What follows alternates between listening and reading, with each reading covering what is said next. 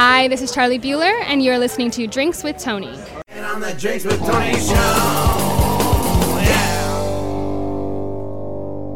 You're listening to Drinks with Tony. I'm your host, Tony Duchesne. Today on the show, we have Charlie Bueller. She's the director of the feature film Before the Fire, and that's going to be screening at Cinequest March 3rd, 9th, 11th, and 12th, and that's in the San Francisco Bay Area. She also played Jasmine in the film Confessions of a Teenage Jesus Jerk, based on my life story and directed by Eric Stoltz. Charlie, hi. Hello. I loved that intro. That's like the funnest intro I've ever had because I got to include myself. I know. Well, it's crazy how this has come full circle. Because I feel like I met you, how many years ago has it been? Like 6 years. I know, when I was a baby. Yeah. We had to change your diapers on set. Yes, exactly. When that was my first movie, acting-wise. And I just, this isn't usually a kiss-ass podcast, but I'm so lucky that it was you that played Jasmine, just on so many levels. I don't know if I've told you that in person or not, but it was perfect on every single level. It was beyond my expectations. Oh, that means a lot. Thank you. I feel like that movie taught me so much. I came to LA to be a director, and I knew that that's what I always wanted to do. And I sort of slipped into acting. I studied theater in college because I knew that if I wanted to direct, I needed to know about acting. You know, I needed to know how to talk to actors, and I needed to know what it felt like to be an actor. And so I thought, putting myself in actors' shoes, who are such an important part of the process, obviously, will give me the vocabulary and the language and the ability to be able to make better scenes. And so when I came to LA, I did, some commercial work. I kind of slipped into commercial work, and then your movie took several years from casting to when we actually shot it. And so I hadn't been in LA very long, and Eric held his auditions, and it was like I had been to a few other auditions before that, but it was one of my favorite auditioning experiences of my life. Yes, because the way that he did it, usually when you do an audition, is you walk into a room, there's people behind a table, staring at you, and they're like, go. And it's so intimidating because it's and that scenario does not exist on set. And so it doesn't really exist anywhere else. And so it's really easy to get into your head or be nervous because just of the awkwardness of the situation. And with Eric, the audition lasted over the course of 2 days. And so you never felt like it's make or break. If I mess up this one time, then that's it, and people are just going to say thank you and goodbye. And I think I walked in and he was sitting on the table, leaning against the table, and so casual, had a whole long conversation with me beforehand. And then we slowly slipped into the scene, and then he had me leave and someone else came in, and then I came back. And I remember after having that experience thinking this is how I want to run all of my auditions, because it's such a better way to actually get a gauge of what people's acting is like, because you're not nervous, and you aren't feeling like you're under pressure. And also he's got a very warm personality, but that was something that really stuck with me. And I think even just being on set with him in general, he's a legend. And so he taught me so much about how to talk to actors, and I not only learned how to act, but I think I learned more about directing from that experience than I could have ever imagined. And I'm grateful. So thank you for writing me your book. Well, and me too, because I was when he was giving direction, the whole time I was on every day of the shoot. So when he was giving if he was giving direction to someone or a couple of actors, I would just try to kind of get close, but not be weird about it, but kind of be pretending like I was talking to someone else. Sasha and me mimed a lot because he was on set almost every day. So and I'd just be like, oh my god, I gotta hear what just like, and because I was listening to just the cues he was giving, and I was just soaking it all in. It was that was such a beautiful experience on so many levels. And Oh my God! So I want to talk to you about this because in the script we were talking about this, that your character had to take her shirt off in the car, and so tell me about that because you just reminded me that was in the script and I don't even remember that. And but anyway, your side of the story would be great. So my character is the love interest, and so there's a point in the script when me and Gabe first have our intense hot and heavy make-out scene that evolves into more. And in the script it called for nudity, and I knew I wasn't comfortable with that. And so I had a great agent at the time who basically approached the producers and were like, she doesn't want to do that. Can we adjust it in some way? And I think there was some back and forth, but Eric was great and said, absolutely, we'll make it however she feels comfortable. And you guys ended up changing it, and I think honestly it's better for it because everything is inferred, and I think your imagination projects more than what you see would ever do. And so I really like how that scene ended up in the final product. But for me it was I just knew. I think it's always important for actors or anyone on set to have firm boundaries and just know what they're comfortable with and what they're not comfortable with, because ultimately it's going to exist in the world forever. And I think when you're comfortable on set, your performances are going to be better. And Eric always made you feel so comfortable. He made your opinion feel like it mattered. I remember him asking me so many questions about what I thought, and I was 25 or 24 at the time, and this was my first movie, and that meant so much to me because it made me feel like he respected me, which I think he did. And I think being that he was that engaged with everyone, and that's something that I really wanted to bring into my work as well, where it's your actors are the things that are going to make your movie, because you can have the biggest budget and the most elaborate camera moves and giant set, but if the performances aren't interesting, then it doesn't matter. And conversely, if you have an amazing actor, you can set the camera down and just let it go, and it will be mesmerizing. I remember there's a scene with Johnny Depp in, I think it's called Public Enemy. Remember Public Enemy, right? Was that when he played in that gangster movie? But there's a scene where you watch him watch a movie, and the camera's just on Johnny Depp watching a movie, doesn't move, and in the shot lasts a long time. And I remember thinking to myself, this is so amazing, because I could watch him watch a movie all day. And that to me is the hallmark of a good performance, a good character, and a good director who knows how to use his actors. And to know when to be quiet and just let it be. But what was interesting about that scene that you were talking about is it works better with no nudity, and it's funny because we got some pushback on other things too. At the end of we'll get on your movie in a minute, but at the end of Jesus Jerk, I had "fuck God." I had Gabe say "fuck God" at the end of the screenplay, and someone came down and said we can't have that, and then producer and Eric were like, no, it's staying in, blah, blah, and I was like, stop, let me go through it and let me see. And as I was really going through it and playing the scenes in my head, I'm like, yeah, it needed to be in the book. It can't be in the film. We can't know he's thinking that. And I love the limitations. It's almost like throw me a limitation. Okay, what? No nudity? We need to portray this in another way, and it's even a better way. Anyway, that was my takeaway from all of that. I mean, I think it's so true.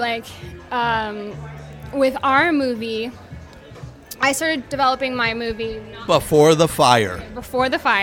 Not long after we finished ours. Yeah, when it was first starting, I think actually that was one of the things that inspired me to just be let's just make a movie. Yeah, I had just been on this set where everyone's living in a house, and we were all staying in Fallbrook, and it was this really tight-knit, close, young crew with some big veterans sprinkled in there, and I remember thinking especially as a woman and a woman of color, it's hard to become a director, and becoming a director in general is hard because no one wants to let you direct anything unless you direct it, which is like the eternal catch-22. Yeah, they're like, well, you can't make anything unless you've made something, and you can't make something unless someone lets you make something. So it's this catch-22 that feels impossible to break into.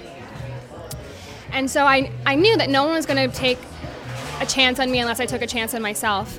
And so, speaking about limitations, basically what we did is we reverse engineered a script, thinking about things that we knew we had access to for free.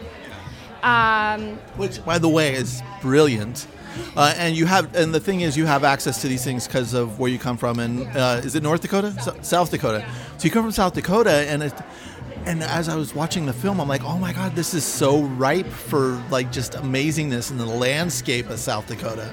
It's like it needed to be set there. I couldn't fathom it being shot in LA. It was such a trip. Well, and South Dakota it's a beautiful place. Everyone there is very excited about filmmaking still, because it's I think in LA, obviously, this is what people do for a living, so no one's trying to give you anything for free. But I also knew, like, my grandparents had a farm. My grandpa had told me that he needed to burn down a house, because basically on these farms, they have all these old homesteads from like the 1800s. And the way that they get rid of them is they just burn them down. It doesn't make sense for you to like bring in a bulldozer and bulldoze it in the middle of nowhere. So in the wintertime, they'll burn them down. And so I had a stress fracture in my femur when we were first starting to develop the movie, and I had to go home. I was on crutches for 12 weeks. And so I was basically like,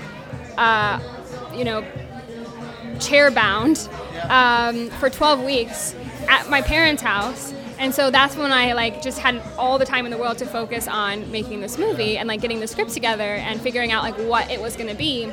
It's a good thing your femur got fucked up, or we wouldn't be here. I mean, honestly, though, it was like one of those things where I was so mad and so sad, because I was like, first I didn't want to go home, because I was living in LA, but I couldn't, like, you don't understand, like, I didn't understand or appreciate how difficult it is to do the most basic things on one leg, like I couldn't go to the grocery store because I couldn't like crutch and push a cart, and I couldn't, had a really hard time like in parking lots, and so my parents were just like, just come home for 12 weeks, you have to stay off your leg, and it ended up being one of the best things that happened, because that gave me all the time in the world to focus on this movie.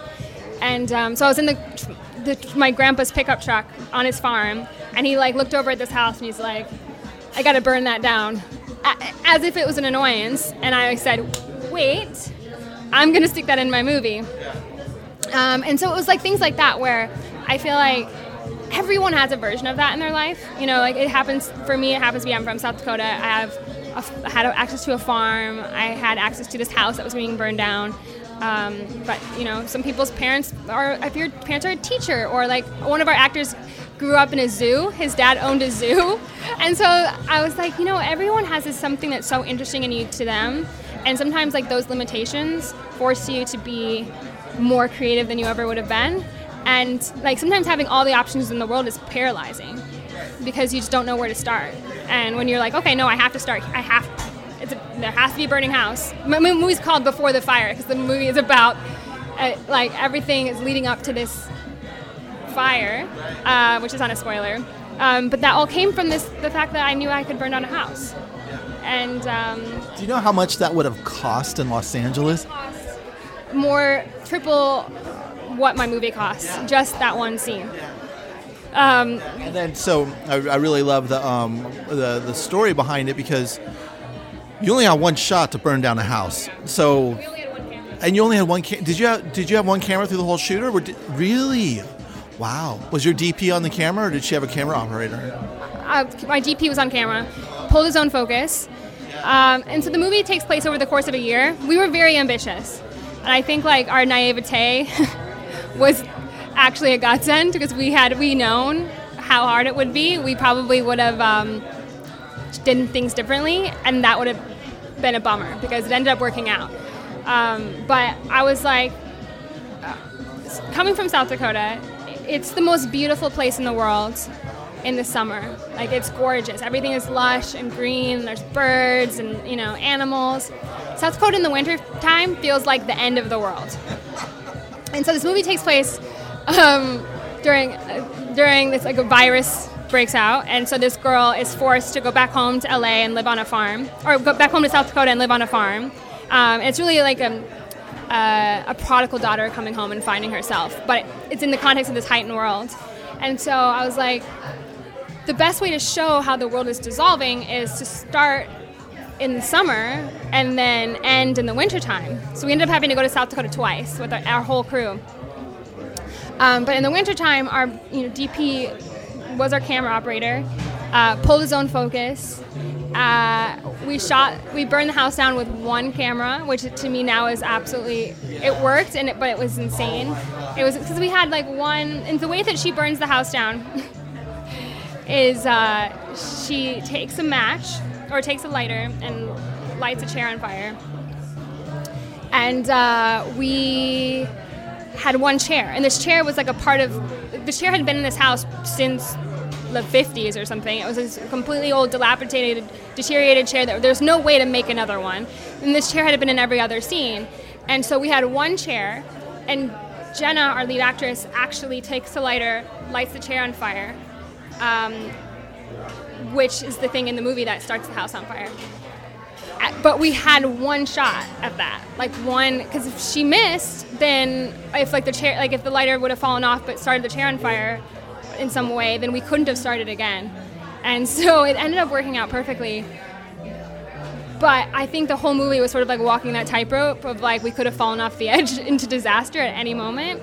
But I think you always find your way, because had that happened, we would have probably thought of figure something else out, And that's the beauty, part of the beauty of the collaborative process of filmmaking is it's this breathing thing that's with a lot of people, where people have other ideas. If that happened, there's the beauty of mistakes. Then you get the blessings of certain things. That we had many blessings when you go back to Jesus. We had many so-called blessings on set where Eric was about to lose his mind because we had like weather problems or something. I said, no, let me rewrite this. We'll change it to an interior. We'll do this. And then they're like, oh, okay, cool. And then the one day though, I went up to him and we were having the shooting the last scene, and it was just pouring rain, and they were waiting for a moment for it to stop. So I go up to Eric and I was like, hey Eric, and he goes, if you say this is a blessing, I'm gonna fucking kill you, Tony. And I went, now's not the time. But it was hilarious though, because I love that juice on set. In the rain, right? Like you guys just shot it, and to me it's better. To me it's better. Like, so there was our movie, if you watch it, I tried as much as possible to make the weather track with people's emotions, or weather track with scenes. And so there were times when, like, there's this one scene where she's learning how to shoot a gun, and she's like, something bad has happened, and she's like battling through it. And so her inner life is like very, what's the word I'm looking for? My hand motions aren't working. She's very upset and angry and like finding her grit. She's finding her grit. And there was this one day where there was a tornado warning. And we had just shot a scene and the weather was beautiful, but in South Dakota, like, the weather can change on a dime. And everyone's like, okay, it's gonna rain, we should go in. And I was like, no, where's that scene where she's learning how to shoot the gun? Like, let's do that now with the sky is black. And so we did, and I, like, now looking back, it would have been like a completely different thing had we done it like full sun. And then there was another scene where it was like that same day where it started downpouring rain, and I was like, okay, let's just add a scene where she's walking in the rain, because we have this rain. And so it's all like, we could never have afforded a rain machine. And we could have never really afforded like to CGI the sky that way. And now it just adds so much to have, to really think about what's going on in front of you and not be married to anything. And we had a small enough crew that we were able to be mobile and change our schedule. But I think that, like, flexibility is important no matter the scale of what you're doing, because something will go wrong. Like, you have a plan, but your plan is not going to be what ends up happening. And I think that like where people get in trouble is when they start to panic or become married to their ideas so much that they're not open to like the magic of what's right in front of them. You know, like had we not had the rain, like her walking in the rain, I think it also we would have been missing something really great. Now, you're the writer on the script is also the lead actress, right? How did you and her get together? And I'm so sorry, I forgot her name. Her name is Jenna Ling Adams. We did a short film together, and I cast her just the normal, traditional way. Behind a desk, staring at her. Actually, kind of like behind the desk, staring at her. This was before we did our short film, so I didn't know better. And we shot that short film in South Dakota. And I really loved working with her. I thought she's a great actress. She's really smart. She also is a producer. And so I didn't realize that she was a writer, but we had finished. It had been a couple of months had gone by, and she texted me and she's like, "Hey, I've got this feature that I've been working on. Will you read it for me? Because I love working with you and I really want a woman to direct it." And so I read it. It was really cool. It was like sci-fi. It feels like it takes place in the 1800s for the first 20 minutes of the movie. And you think it's this girl who's searching for her boyfriend in the 1800s. He's gone missing. And then about 20 minutes in, they walk into this old abandoned house and there's TVs on the wall. And you realize that, oh, this is not the 1800s. This is like some dystopian future where some event happened that like took them all back to the 1800s. And but you just don't. They talk about the event, but you don't really know what this event was. And so now it's kind of steampunky, but it feels a little bit more like grounded. But steampunk in the sense that it's, you know, a dystopian 1800s future. And so when I read that, I was like, I love this vibe. This is my vibe as well. But like I was saying before, we haven't done anything. And so we can wait around and hope that someone maybe someday will give us, you know, the tens of millions of dollars necessary to make this movie. Or we can make something in the meantime using resources that we have access to for free and sort of reverse engineer a script. And that's, you know, in the same genre, a similar vibe, but something that we can make right now and not have to wait for people to give us permission to make a movie. And I feel like when you describe her original script, it feels like the story ideas are there because with that original script, there's the question, there's questions asked, and in your film, it feels like.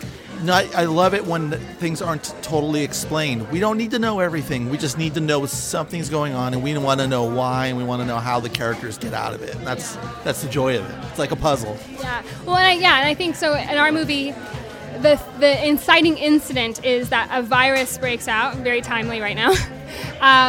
A virus breaks out, and they are quarantining cities. And so she was forced to go back home to South Dakota and live on a farm because that's where it's safer to be.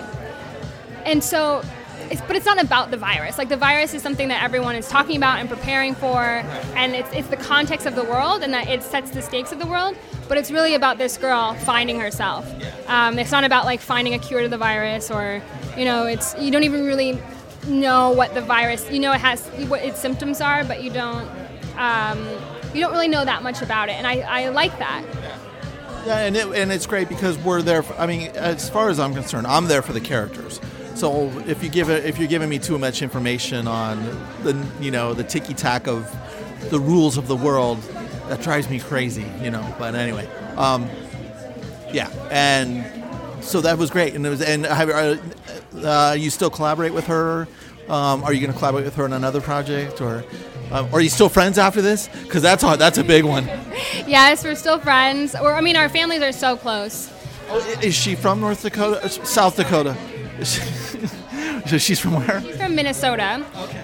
But we really made this movie from the ground up together. And so when we shot it, my parents live on a cul-de-sac, and so some people stayed at my parents' house, and some people stayed at like our two neighbors' houses, like in their basements. And so we were all living together. Her mom did craft service. Her dad came down and helped as well. My dad helped. And so our families spent so much time together and ended up becoming very, very good friends just in their own right. And so now, like, her family is, one of my family's closest friends, and over the, I think, 4-year journey of like making this happen, I think just really brought our families together, and we'll always be bound by that. It's like very formative. It's like going to war, making a movie. It feels like going to war. That's why I feel bound to you, because you were at the war that, it's like, and Sasha and Lauren, and it's just like I told you before, it just kind of feels like I feel like the uncle of, because that was my baby project, and everything worked out on Final Cut. Well, it is like, especially when you're making indie movies, there's something really special about them, because it's all hands on deck in every single way, and I think it brings people together, and it makes you feel an attachment to a movie in ways that you don't have when it's just, you show up on set, you go to your trailer, you do your thing, and then you leave when your day is over. And everyone's living in Fallbrook, and we're all shooting on location, and like hanging out in like locker rooms or wherever, like when it wasn't our scene or wasn't our turn. And I was staying in a hotel, but I would oftentimes have like another girl who happened to be doing a scene that day, like stay with me.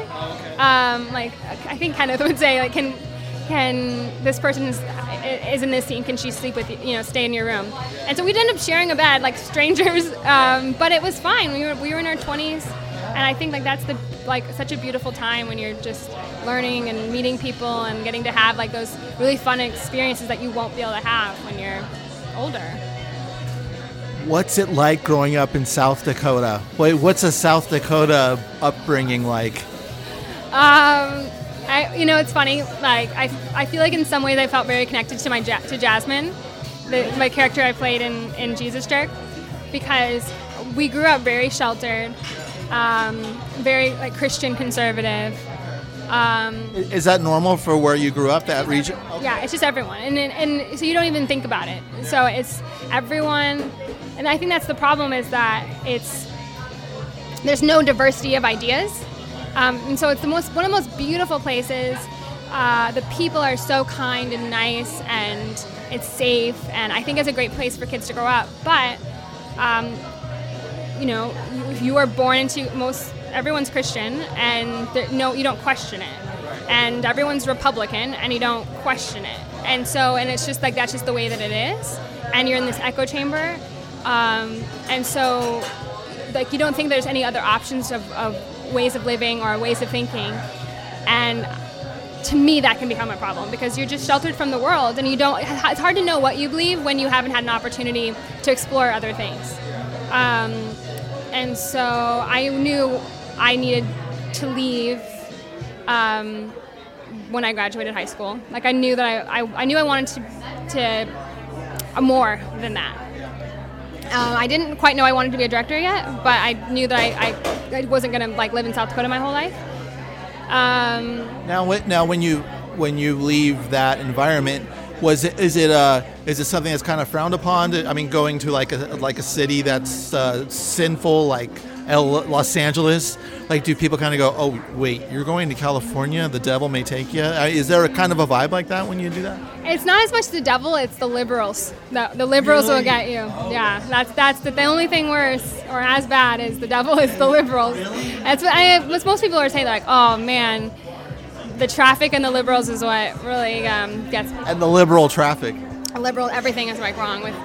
Liberals have caused every problem to them in the world. Well, what's funny is, I don't, politically, I don't talk too much about it, but at the same time, the liberals are thinking the same thing about them, and I really hate that divide. I wish people can just talk to each other and not be them, know them. Well, I think, like, you're exactly right. And so one of the things that I loved when I came home with a crew of my really good friends, but a pretty big crew of people living in South Dakota with my family and family friends. And I think they got a new perspective of the people who live in Middle America, because I think this is literally Trump land. Most people voted for Trump. And I think it's really easy just to demonize Middle America flat out without ever getting to know, the individuals. And I think in the same way, like my grandpa, there's marijuana plants growing on my grandpa's farm. What's the address? and he by the end of the shoot dug some up, brought them, and he's like, I thought your friends might want this. And I'm like, thank you so much, Grandpa. But for him, he's like, oh, this is like a gift I can give to my granddaughter's liberal friends. But I think he got a different perspective too of like people who are from big cities, and everyone came together and everyone like got along. And my friends in LA love my family, love that community. And I think if people took the time to get to know, have diversity of thought, because it's an echo chamber here as well. Yeah. You know, like we only hang out with people who believe the same things that we do. You know, our dinner table conversations are just like reiterating what someone else told us that that already agrees with us. And so I think it's always important to get to know the individuals behind every policy and why. Get to know why they might be thinking that way, and then also tell them why you might be feeling that way, because everything comes from an emotional place. And so yeah, my heart is all. I make so many things in South Dakota. I love shooting there. I love the people. But I just also like to get a soy vanilla latte when I want it and be able to Amazon Prime things. And like, you can't do that in South Dakota at all. No, like Amazon there's no 2-day Amazon to South Dakota. What? I know. It's primitive. I call it the third world state.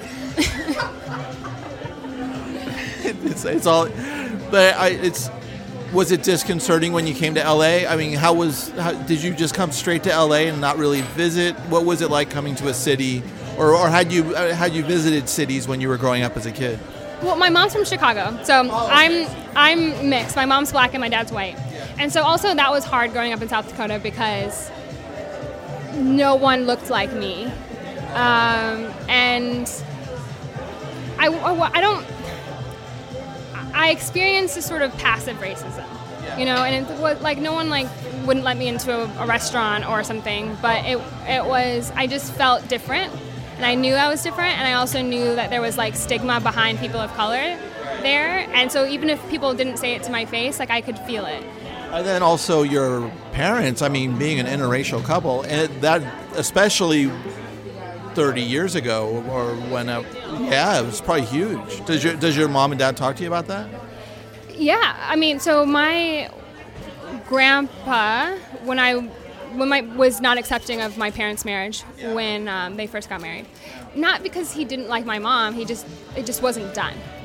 I don't even think he had met my mom. I think he was just like, no, I'm vetoing this. I haven't even met her. I met your mom. She's sweet. I know, yes, he's vetoed. And so my dad is like, well, if you don't accept my wife, then you don't accept me. And so he didn't go home for my dad's side of the family is so close. And so there was almost 2 years time that my dad didn't go home. I was born on Christmas Day, and so like it would have been my first birthday when my grandpa was like, I don't want to go another Christmas without my son, and I don't want to go another Christmas without meeting my granddaughter. Come for Christmas. Wow, so that's a shunning and a banishment. That's huge. Wow. Yeah, well, and so then we came for Christmas. I was 1, so I don't remember any of this. And then it was fine. Like, no one talked about it. And I actually didn't even know this story until I was almost 20. So I had no idea that there was any bumps in the road, anyone cared that my parents got married at all, because just no one spoke about it. And me and my grandpa are so close. Like, I love I made my whole movie on my grandpa's farm. I love him, and I know that he loves me, and I know that it wasn't. It's just he's an old, and that's not how the world worked when he was young, and so he didn't understand. And then once he did, he adjusted. And I think that we have to let people adjust, and we have to accept that sometimes people don't know, and they are able to evolve and grow. And I think so oftentimes, like, we just want to like cancel people. You know what I mean? And we want to be like, oh, you did this, you said this, you acted this way, that you're done. It's like a death sentence. And like, just from my experience with my grandpa, I feel like it would have been a huge mistake to define him by something that he didn't understand 30 years ago, which the world didn't understand. Like, it was different then. It was different, the world. And how much beauty now that you're close to your grandfather, where if he didn't take that step, I mean, that was probably hugely out of his comfort zone. You know, it was probably like a liberal going, okay, we'll just vote for Trump. I think once it's like jumping into cold water, and then you're like, oh, actually, it's not that bad. You know what I mean? I think it's just. I'll take back the Trump thing, but yeah, on that simile or whatever. You know, what I mean about with my grandpa is like it's just not. You just realize it's not as scary as you thought it was. Once he got to know my mom, I was like, oh well, I'm sure no one even looks at my parents. I don't think of them as being two different races. You know, like they're just my dad and that's my mom. And I think that once you get to know people, like that's kind of how your brain starts to work, you know. And you only start to boil people down to their most essential parts when you don't know them. You know, they become very one-dimensional, but it's impossible to think of them in that way when they're a fully fleshed human being to you. And it's just beautiful that your mom and dad just loved each other and just went for it. I mean, now on your mom's side, what were they accepting of your dad? What was there a? Yeah, I think so. I don't think there was the same issues. I think it was my mom comes from the west side of Chicago, and so it was definitely a big culture shock. But throughout my childhood, there was always like a cousin who lived with us from Chicago, and my mom's family is like, she has 8 brothers and sisters. They all lived in the same 2 brownstones right next door to each other, and it was sort of like the family structures are very like matriarchal, and it's so close-knit. So all my cousins are sort of like co-raised. Like you would just like go live upstairs with your aunt or downstairs or come stay with my mom, or like everyone is just, it's like all like one big family. I would say even more so than my dad's side. Like I'm very close to my cousins, but it's different on my mom's side. And I don't know, I don't think that they necessarily cared. They were just probably sad that she was moving so far away. Yeah. And then a country boy on top of it, because when you're in the middle of the city. That was weird. Yeah, they were like, he's definitely in their mind, square country boy, nerd, but. Like, don't learn line dancing. Just stay out of that. Stay out of that. Don't go to a barn. Very, very square. No, I mean, when because I was married and got divorced, and she grew up on a farm in Wisconsin, which was just so foreign to me.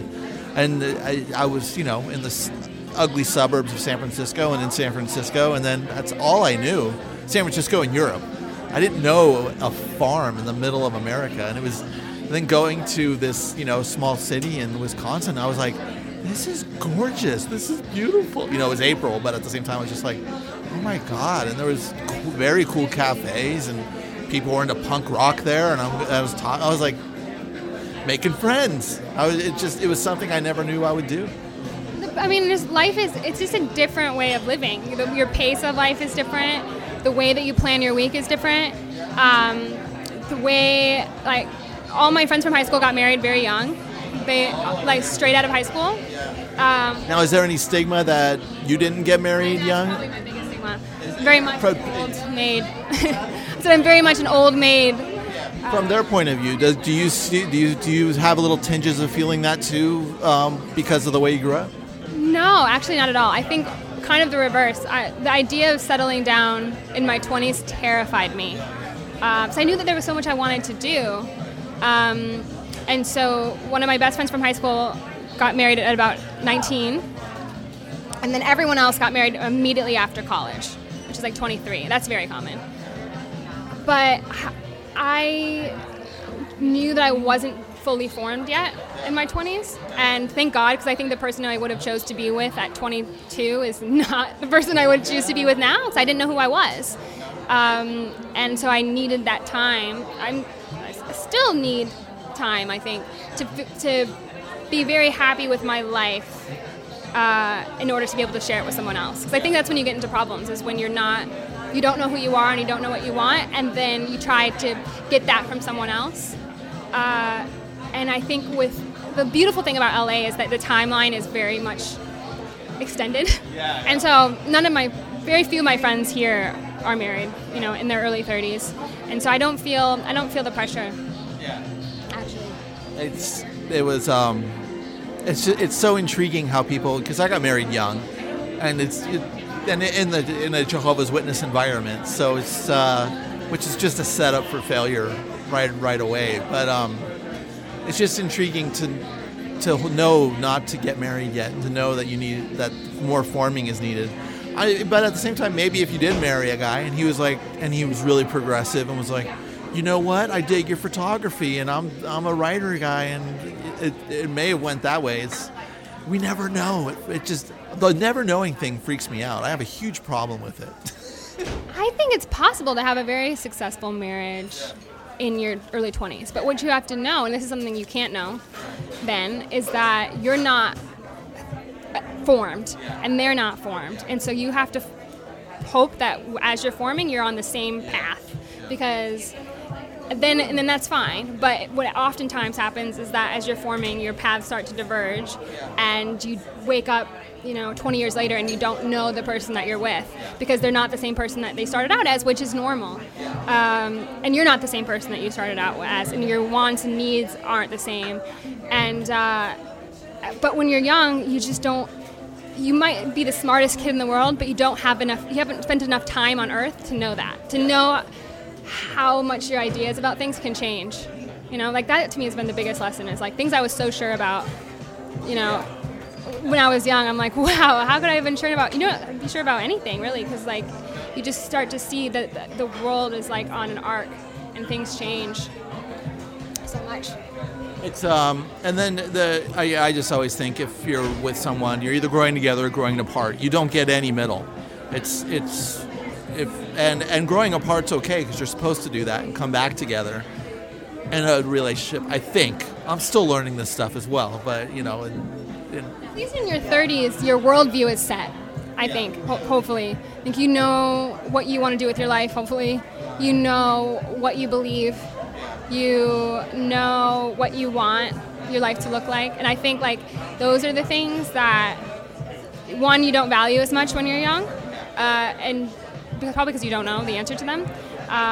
But once those things are set, then I think it's easier for you to stay on the same track, because if you have different worldviews, that's the thing that's going to break you, the most. Makes sense. How do your friends and family in South Dakota, how excited are they when they see you on like films, when they see you doing what you're doing? Well, now I feel like it's fine because my movie is finally coming out. For the longest time, I was working on this thing that no one had seen. I came and shot for 3 weeks, but then left, so they're like, had no idea what I was doing, what I was making. A couple of years have gone by, and so they're like, what are you doing? I thought you were a director. What are you directing? When can we see this movie? But now that they can actually, they showed my grandpa saw it, and he loved it, which makes me, that was the best review I've gotten from anyone. How excited was he to see his barn on fire? He was so excited. He was so excited to see all these spaces that he grew up on the farm. He was born on the farm. And so to see all these spaces that mean so much to him on film, like that house was important to him because someone that he knew had lived in that house. And so I think the fact that all those memories are preserved is really special for him. And yeah, it's just been really fun to actually get to show people the movie and have them have a good response to it. Did you put any Easter eggs in there, like something that meant something to you that no one would ever know if they were watching the movie? We were doing that on Jesus Jerk. Eric and I were throwing all these little Easter eggs in there, paying a little homage to other people, and nobody would ever know. That Jasmine wore was Eric's mom's wedding ring, which was, I remember every time I would wear it, I would be like, oh my gosh. I kept like touching it just to make sure it was still there. I was so nervous wearing it. And Paul Edelstein's glasses were Eric's dad's glasses. Really? I didn't know that. And they were exactly the glasses that my dad wore when he was an elder in the Jehovah's Witnesses. Freaked me out. It was scary, yeah.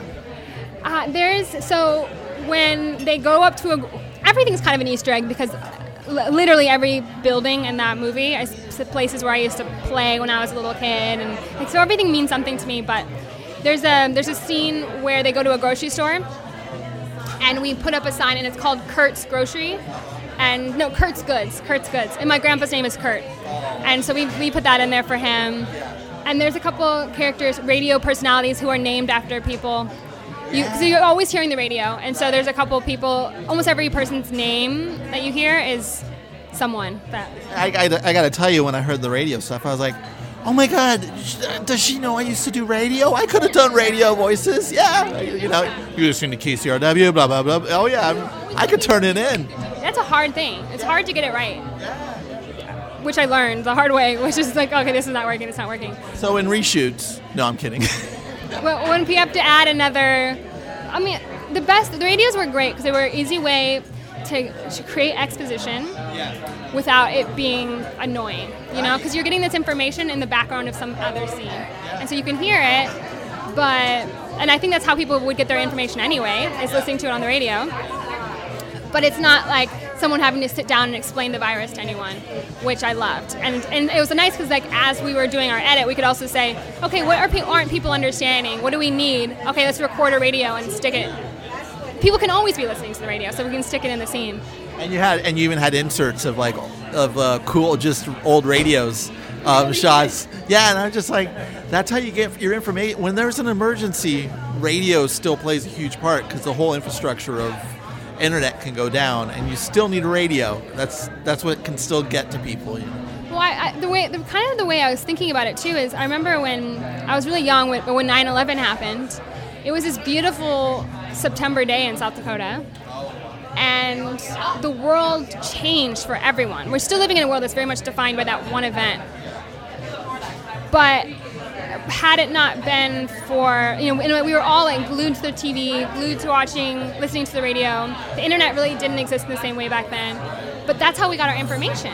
And so it was like we were sort of on an island where we were like desperate for information. And so that's kind of how I wanted this experience to be for them too, where they're like all watching the TV, like seeing how the virus is getting closer and closer and closer to them. But at the same time, it's gorgeous outside and they can't see it. Like there's like this invisible presence that's getting closer and closer and caving in on them. But the world also kind of feels the same, When you have a tight schedule, like what was your when you were shooting, what was your what do they call that? Your shot list like? I mean, did you really have like a plan out, just intense of your shots, and then kind of move through the day and go, oh crap, we got to do this, and this. Oh, we need this instead of this, or? Well, we shot everything handheld mostly, especially in the wintertime. And we did have a shot list. We had a plan, but the plans would almost always go out the window, And you'd see, just once you got to set, you'd see a better way to do it. Once you started blocking it with the actors, like the way that you wanted to move the camera didn't make sense. And there was a couple times where we just were out of time because we were also very much like connected to the sun, because we used natural light mostly. And so once the sun went down, like we didn't have any light. And so there was a couple times when I had sort of an elaborate shot idea, and we had to like condense it all into a oneer. And there's two oneers. There's one oneer, and there's one shot that we did in like two shots where the camera moves, people come in and out of frame, and I love it. And the only reason why we did that was because we were out of time. And it ended up making us become creative and come up with a simpler way to do it. That to me actually is more dynamic and interesting than it would have been had I stuck to my initial plan of like traditional coverage. And I love, I get this kick. There's this director, Hal Hartley. His blocking was essentially choreography, and I love it when there's a choreography with the camera, and it's just, it always like, it felt like that in the airport scene, the airplanes, where I was like, oh, she got. It was funny because I was watching it. I was like, oh wow, she got an airplane. Wow, damn, how did she get that?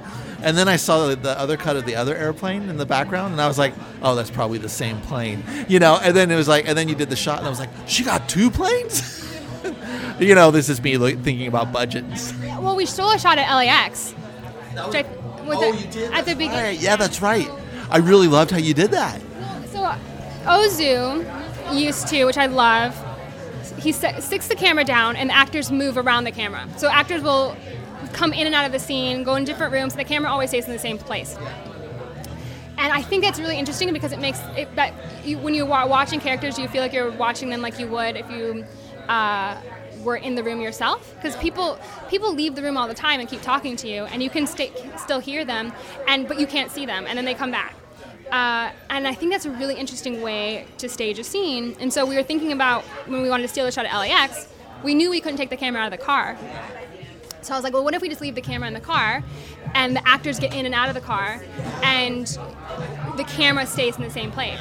And so that's what happens. We have, they park at LAX, one character gets out, the camera follows, she opens the trunk, then you can see what she's doing. He goes into the airport, you see him disappear, she's still getting her bags, they hear something, he comes running out, they close the trunk, get back in the car, and leave, and the camera didn't go anywhere, but you get all of that information, and so we were able to actually be at LAX and get around the real problem of getting our camera confiscated for being there. And I also think it's like a really cool way to watch it. And did you probably had to rehearse the blocking before you got to LAX, yeah? We didn't really rehearse it, because I think it's kind of what you naturally do, just getting out of the car and opening the trunk. But we did have people park behind. So we had a trail car that parked behind us who was like also part of the scene, which I think was kind of cool. And then other things just built in sound design. So we made, because it's crowded anyway at LAX, we could make people say whatever we wanted them to say. And I think it worked. Like I buy it. So it's obviously I would do it if I had more resources. I would have done it a little bit differently. But I think that it's like a way that I tried to do wherever I could. Because I feel like it feels really dynamic when people are leaving and coming back. Well, there's also, at the same time, there's an intimacy with the characters. We are with this intimate couple. So when the camera's like that, it's almost like we're in the car waiting for they left the car, it's almost like we're the kids in the car going, what's going to happen with it's almost like a great just stylistic choice, even if you had all the money in the world and LAX would shut down and you're like, let's just do it from the car. Well, yeah, because you feel like you're in the scene with them, right? Because you're used to watching people leave and then waiting for them, and then they have information that you don't have yet, and then you watch them come back, and then you only get the information when they come back. But I think like it's very tension building when you like can see someone disappear, and then you are still looking like where they disappeared to, and then they come back running, and so you're like, okay, what new information do they have? That was all born out of a need, and like you said, I think it ended up being a really cool way to tell the story. It's like if you write a book or you're writing short stories and people come up to you and that have read it, you have no idea who they are, and they're like, I really love the symbolism there that you did of this, this, and this, and I just look at them and I'm sometimes I don't even know what they're talking about, and I go, thanks for noticing that, and you just leave it at that, because how the creative process works. We're tapping from so many different things, and our interpretation of what we're putting on the page or what we're putting on the screen, they're bringing their relationship to it, and they see it a whole different way, and you just kind of nod and go, I appreciate you seeing that, Well, and I think like in the summertime, because it was warmer and we were able to more comfortably be outside and put the camera on sticks, the shots are much more designed and much more controlled. And then as we get into winter, it becomes more handheld, which I think would be the way that I would want to do it, even if we had all the resources in the world during both seasons, because you feel a very distinctive difference in how everything feels. Like everything feels more chaotic and more rough around the edges in this wintertime, and everything feels more calm and polished in the summer. And that was, again, born out of just a need and what we had, and the fact that we could actually like take a little bit more time to stage shots and get these big panoramic views. Because in the wintertime it was literally -4 degrees outside. It was so cold, and we didn't have any infrastructure, so we didn't have trailers. Everyone was just outside in the cold for 13-hour days. And we had my mom would bring all these hand warmers, and we would just tape hand warmers all over our bodies, just trying to stay warm. And it was so brutal. Like I felt like war. And the thing about the war of a film set is I love it. There's a lunacy to it where I told you earlier I was shadowing a director on a TV show, and I was just watching the war again and part of the war, and I'm like, I need to be back at war. I love this. And it brings everyone together, when you're all there fighting for this common goal, and you're living away from home. So our lead actor and our first AD ended up falling in love on set, got married. They have 2 kids now. Oh, you got a marriage and kids out of your film? Damn it. 2 kids, that's awesome. Which is crazy to me because these people didn't know each other. Ryan was only in our movie because our lead actor dropped out at the last minute. Now, what was that? Like? You lose the lead actor and it's last minute. Then how do you get to? It was terrifying. We had cast somebody, and then at the last minute, we'd done the traditional casting. Their agent demanded triple the money that we had agreed on, and we just couldn't afford him anymore. And so we were going to South Dakota in a week and a half, and we didn't have a lead. We didn't have Max, the guy that plays Max. And so we were just asking all of our friends, do you know any actors that would be right for this part? And a couple, and I was already in South Dakota at the time, so I couldn't even do auditions in LA. And so we had a few people put themselves on tape. We did a Skype audition with Ryan. He was living in New York, and he was working at some shoe store. He was in the back room, and he did his audition on tape. And I remember being like, he's a little bit, has an attitude, but in a really good way, like a chip on his shoulder, and which is perfect for Max. And I don't mean this in a bad way. It was very no nonsense, and that was exactly the energy we needed to bring to this character. And so we just took a leap of faith, casted him. I didn't meet Ryan until the day before we started shooting, and he was wonderful and just such a perfect Max. He's has such great masculine energy. He's beautiful. A beautiful guy, but at the same time, doesn't feel like a pretty boy. And I think that comes from, he's from the East Coast, and it worked out for the best. And him and McKenna met. No one knew that there was anything going on between them, and by the end, they were fully in love.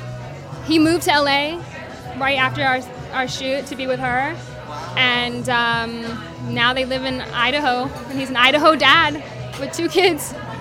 So is he still acting? He's not. His career changed, I think, once he met her.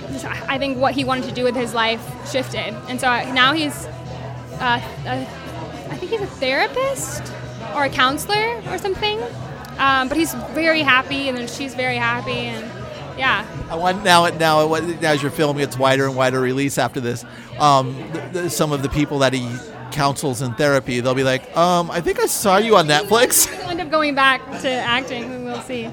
But he's very talented. But I think it just sort of also shows that what you want in your life can change. I think he wanted to be an actor, but it also makes sense to me why you'd want more stability and more. He's got 2 kids, so wants to be around family.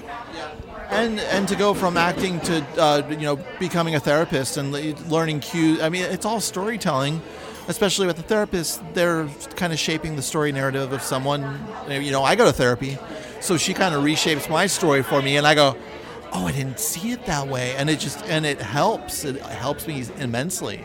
Well, he's a very sensitive, kind, empathetic person, which I think is something that I didn't initially even understand from our Skype meeting. And he's probably just a phenomenal actor and just in character too, probably a little bit. But he is, I think, perfect for that line of work. And being an actor, you have to be very empathetic and understand what's going on in their heads. Isn't it interesting that so here's the scenario. If that actor didn't ask for 3 times the money, there are 2 people on this earth who would never have existed. Does that blow your mind? I mean, 2 people on this earth who wouldn't exist. Ryan would be living in New York, doing something completely different. McKenna would still be in LA. And who knows what other things would have happened had that chain of events not occurred, And but I think that's you never know what alternate timelines you can be on, and you never know how the things that seem like a disaster can actually become so wonderful. Because I prefer Ryan Matt's performance now, because it's a different idea than I had, but I can't imagine anyone else being Max. And so it was like the best thing that could have ever happened for our movie, because he's great. He's wonderful. All right, now tell me what you're working on now. I saw the documentary. Tell me about that. So now I'm working on two things. It's a documentary about these 3 Native American rappers who are on the reservation in South Dakota, and they're hustling to make it in the hip-hop world, which I think a lot of people don't realize that Pine Ridge is the poorest place in the country. It has the average life expectancy, I think, is 39. The average income's $5,000. It has the highest rates of tuberculosis in the Western Hemisphere outside of Haiti. It's just like, it feels like a different country. It is a different country, but you feel it when you go onto the reservation. It's also the size of Connecticut, so it's huge. South Dakota is very much like cornbread, Trump land, middle America, white picket fences. But the reservations are like Juarez on the prairie. And like literally. And the culture is different. And hip hop is big. And it's 99% of the people who live there are native. So it's like the biggest pocket of minorities also in South Dakota. And it just feels very urban. Like it kind of feels like the projects on the prairie. Yeah. And so hip hop is really big. Yeah. So how did they get on your radar? My dad does all of the radiology for all the reservations in South Dakota. So I spent time there, but I didn't really realize that there was this budding hip hop world. And my dad mentioned just in passing that he had met this kid who was a rapper or something very much like as an aside to a different conversation. And I was like, wait, rappers in South Dakota? That's crazy. Tell me more. And he's like, I don't really know more. I just know that. And so I went on Instagram, geotagged Pine Ridge to see like what people were posting, what the kids were posting from Pine Ridge. And then pretty quickly I started to see people, kids posting their music. I went on SoundCloud. And this one guy, Rolly, was really good. His music was really interesting and cool. And so I DM'd him, I slid into his DMs, and I said, hey, I'm a filmmaker living in LA, but I'm originally from South Dakota. I think your music is really cool.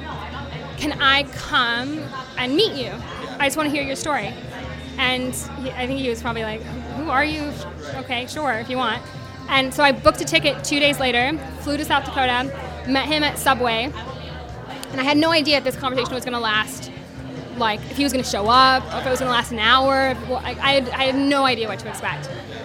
But I ended up meeting him, and he's like, oh, you should meet my partner, my friend, but also like my collaborator, Gunnar. And so I met Gunnar, and these guys are just so wonderful and warm and cool and talented and just living these very interesting lives. And they were so open with, in allowing me to meet their families. They have kids, both of them kids. And we ended up hanging out with them for like 3 days. And I said, as soon as I can get money together, I want to come back and shoot a doc. And they were like, okay. And so then a year later, I came back with the camera crew and we shot the doc. And eventually I want to make it into a feature, like a narrative. But yeah, that's how it got started, just Instagram. I meet a lot of people on Instagram. I'm gonna look them up because I can't wait to hear it. So I get the trailer. I don't know if you've seen the trailer. Oh no, I haven't. Yes, send me the trailer. Yeah. And what's the other project you're working on? The other project I'm working on is about one of my good friends' grandmothers. She's Japanese American, and her family was interred during World War II. But there was basically a loophole during that time that if you were young enough and if you left the West Coast, and you had a sponsor, then you could stay out of the internment camps. So she was 20 and was going to, it wasn't Brown, but the women's version of Brown, I can't remember what it's called. She was in college during World War II, and when she graduated, the war was still going on, and so obviously she didn't want to go to the internment camps. And so they said, if you can get someone to sponsor you, then you can go there. So the Episcopal Church in South Dakota, on the reservation, at the time all Native American children were required to go to boarding schools. And so they said, you can be a biology teacher in the boarding school for Native American girls in South Dakota for a year, if you want to say out of the internment camps. And so she did. So she traveled across the country, went to South Dakota, and taught for a year at this school for Native American girls at a time when women didn't travel by themselves anyway, at a time we're at war with Japan. And she was, she's from the West, she's from LA, very much a city girl. And so she was like forced into like this completely foreign experience. And so my friend was telling me the story, and the two reservations where the rappers that I met are from Rosebud and from Pine Ridge. So she went to Rosebud. And so I know Rosebud really well. And so I said, what information do you have of when your grandma was in South Dakota? And she said, I don't really know anything beyond the fact that she was there and that she learned how to skin a deer and how to shoot a gun, how to drive a stick shift. And she has these moccasins that someone beaded for her. And I know that it was like a very formative time in her life, but she never really spoke about it much beyond that. And I said, well, Rosebud is such a small town and everyone had to go to boarding school. So I said, if someone is alive from that time, she would have known your grandmother and for sure would remember her. So let's find some of her students or other teachers there. And so last summer we went on this wild goose chase searching for girls who were at the school, and we ended up finding a handful of them. And so we interviewed them, and it just, I feel like there's been so much done about World War II, and a lot of things done about the home front, but nothing has ever been done about the reservations during World War II, because there was rationing, and they're already so isolated, and a lot of the Native, especially Lakota men, are warriors. They see themselves as warriors. And so they didn't have full rights as American citizens, but still many of them left to go fight in the war. And so you had basically the women taking care of the home front, and these girls taking care of their school at a time when you didn't know if, the Japanese had bombed Pearl Harbor. Like you didn't know how safe you were. You didn't know what was going to happen.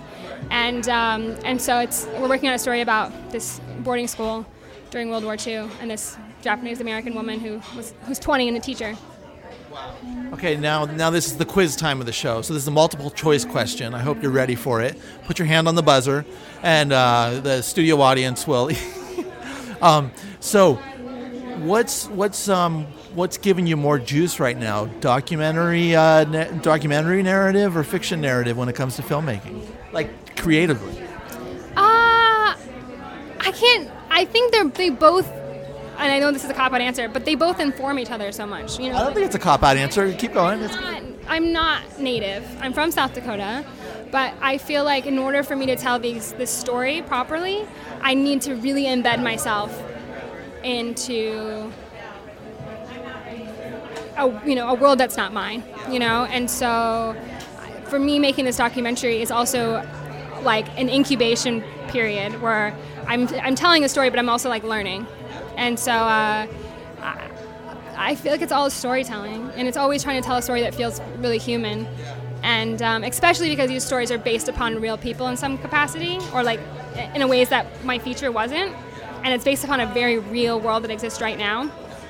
And so yeah, like I love the doc because I love hanging out with those guys, and I would hang out with them anyway. So it's fun just to have it all down. But I'm really excited about this World War II movie. Charlie, thank you so much for coming on. Thank you. Charlie Buehler on Drinks with Tony. Check out the feature film she directed, Before the Fire, screening at Cinequest Film Festival in San Jose and Redwood City. Check out screenings this week on March 7th, March 9th, March 11th, and March 12th. Search 12th. I don't have a lisp. But hey, seriously, go to cinequest.org and search for Before the Fire, or go to beforethefire.co for more information. A lot of copy right now, so bear with me. Charlie also played Jasmine in the spectacular film Confessions of a Teenage Jesus Jerk, directed by Eric Stoltz. Yes, I wrote the film based on my novel, based on my life growing up a Jehovah's Witness. If you haven't seen that, and I'm a fan of the final cut of the film, which is very rare for a writer in Hollywood. Indeed, as Stoltz is a fabulous director to collaborate with, as well as a spectacular cast, including Charlie Bueller, who we just talked to. So check out Confessions of a Teenage Jesus Jerk on Amazon Prime and other streaming services, directed by Eric Stoltz. Whew. What? You want to write a book? Or you even have a first draft finished? Well, I'm a book coach. So seriously, let's talk. Go to drinkswithtony.com/book. That's drinkswithtony.com/book. I have a starter program that's 4 weeks, 4 sessions, 40 pages for $400. Usually authors will work with me on longer terms, but I find that the 4-week starter package is the best package to find out if we work well together. And you know what? We usually do. That is drinkswithtony.com/books. And that ain't no self-publishing snake oil BS that's been served all too often. This is to get your book in the hands of agents, get it published in a traditional way, and actually have it pushed out in a manner that gets it to the masses. drinkswithtony.com/books. Thanks for tuning in. See you next week on Drinks with Tony when my guest is ex-Scientologist and author Sands Hall.